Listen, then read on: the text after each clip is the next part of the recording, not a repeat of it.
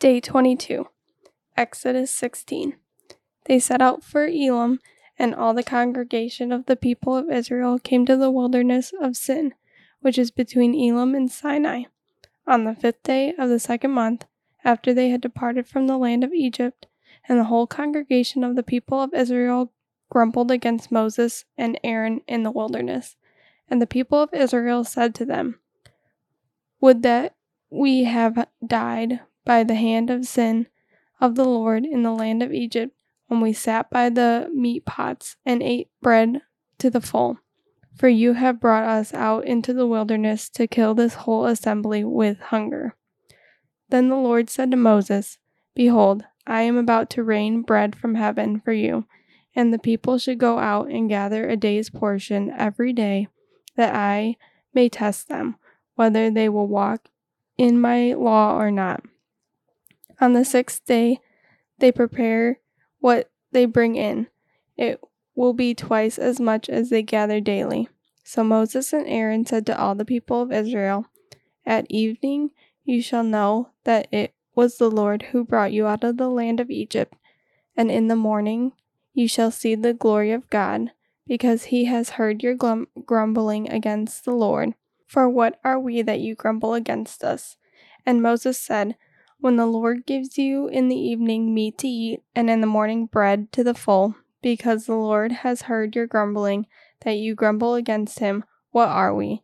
Your grumbling is not against us, but against the Lord."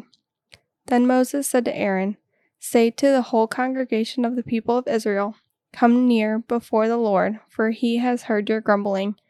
And as soon as Aaron spoke to the whole congregation of the people of Israel, they looked toward the wilderness, and behold, the glory of the Lord appeared in the cloud. And the Lord said to Moses, "I have heard the grumbling of the people of Israel. Say to them, at twilight you shall eat meat, and in the morning you shall be filled with bread. Then you shall know that I am the Lord your God." In the evening, quail came up and covered the camp, and in the morning dew lay around the camp. And when the dew had gone up, there was on the face of the wilderness a fine, flake-like thing, fine as frost on the ground. When the people of Israel saw it, they said to one another, "What is it?" For they did not know what it was.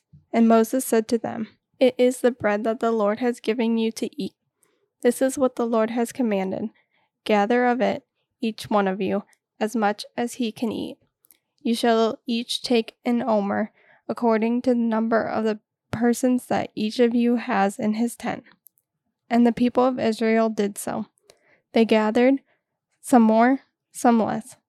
But when they measured it with an omer, whoever gathered much had nothing left over, and whoever gathered little had no lack.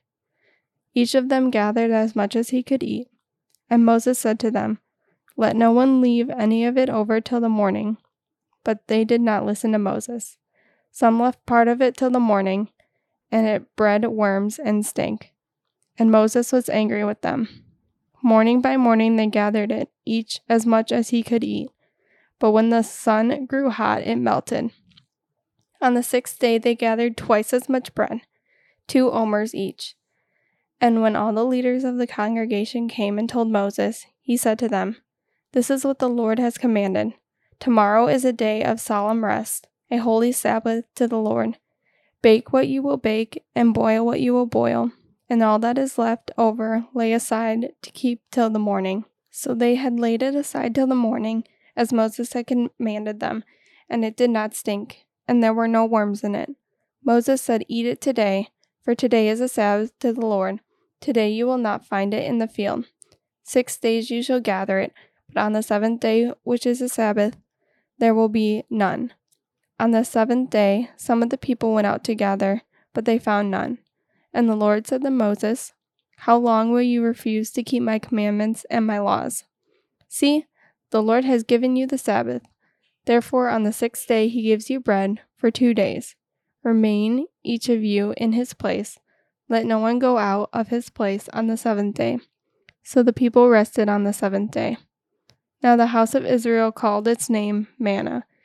It was like coriander seed, white and the taste of it was like wafers made from honey. Moses said, "This is what the Lord has commanded. Let an omer of it be kept throughout your generations, so that they may see the bread with which I fed you in the wilderness, when I brought you out of the land of Egypt."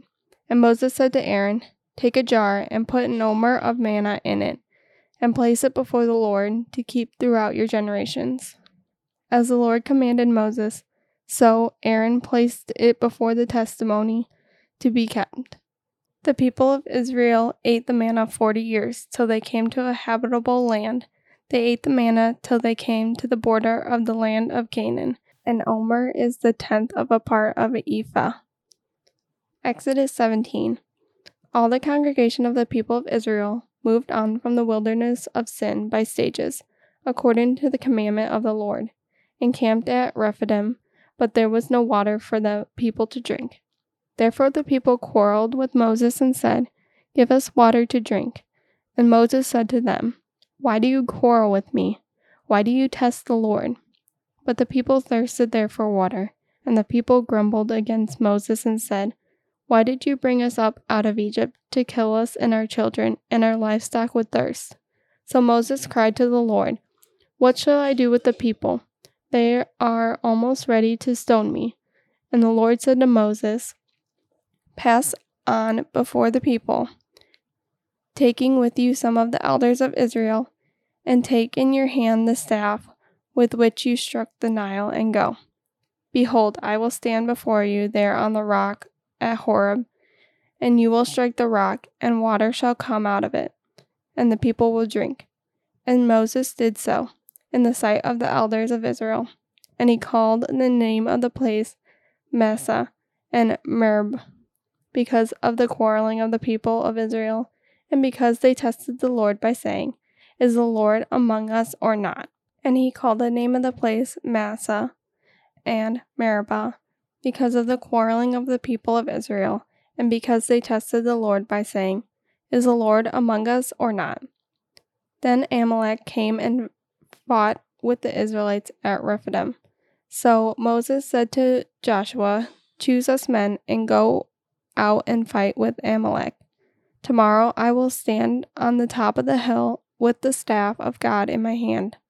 So Joshua did as Moses told him, and fought with Amalek. So Moses, Aaron, and Hur went up to the top of the hill. Whenever Moses held up his hand, Israel prevailed, and whenever he lowered his hand, Amalek prevailed. But Moses' hand grew weary, so they took a stone and put it under him, and he sat on it, while Aaron and Hur held up his hand, one on one side and the other on the other side. So his hands were steady until the going down of the sun. And Joshua overwhelmed Amalek and his people with the sword. Then the Lord said to Moses, "Write this on a memorial in a book and recite it in the ears of Joshua, that I will utterly blot out the memory of Amalek from under heaven." And Moses built an altar and called the name of it, "The Lord is my banner," saying, "A hand upon the throne of the Lord. The Lord will have war with Amalek from generations to generations." Exodus chapter 18. Jethro the priest of Midian, Moses' father-in-law, heard of all that God had done for Moses and for Israel his people, how the Lord had brought Israel out of Egypt. Now Jethro, Moses' father-in-law, had taken Zipporah, Moses' wife, after he had sent her home, along with her 2 sons. The name of the one was Gershom, for he said, "I have been a sojourner in a foreign land." And the name of the other, Eleazar, for he said, "The God of my father was my help, and delivered me from the sword of Pharaoh." Jethro, Moses' father-in-law, came with his sons and his wife to Moses in the wilderness, where he was encamped at the mountain of God. And when he sent word to Moses, "I, your father-in-law Jethro, am coming to you with your wife and her 2 sons with her," Moses went out to meet his father-in-law and bowed down and kissed him. And they asked each other of their welfare and went into the tent. When Moses told his father-in-law all that God had done to Pharaoh and to the Egyptians for Israel's sake, all the hardship that had come upon them in the way, and how the Lord had delivered them. And Jethro rejoiced for all the good that the Lord had done to Israel, in that he had delivered them out of the hands of the Egyptians. Jethro said, "Blessed be the Lord, who has delivered you out of the hand of the Egyptians, and out of the hand of Pharaoh, and has delivered the people from under the hand of the Egyptians. Now I know that the Lord is greater than all gods, because in this affair they dealt arrogantly with the people." And Jethro, Moses' father-in-law, brought a burnt offering and sacrifices to God. And Aaron came with all the elders of Israel to eat bread with Moses' father-in-law before God. The next day Moses sat to judge the people, and the people stood around Moses from morning till evening. When Moses' father-in-law saw all that he is doing for the people, he said, "What is that you are doing for the people?" The next day Moses sat to judge the people, and the people stood around Moses from morning till evening. When Moses' father-in-law saw all that he was doing for the people, he said, "What is this that you are doing for the people? Why do you sit alone, and all the people stand around you from morning till evening?" And Moses said to his father-in-law, "Because the people come to me to inquire of God. When they have a dispute, they come to me. I decide between one person and another, and I make them know the statutes of God and his law." Moses' father-in-law said to him, "What you are doing is not good.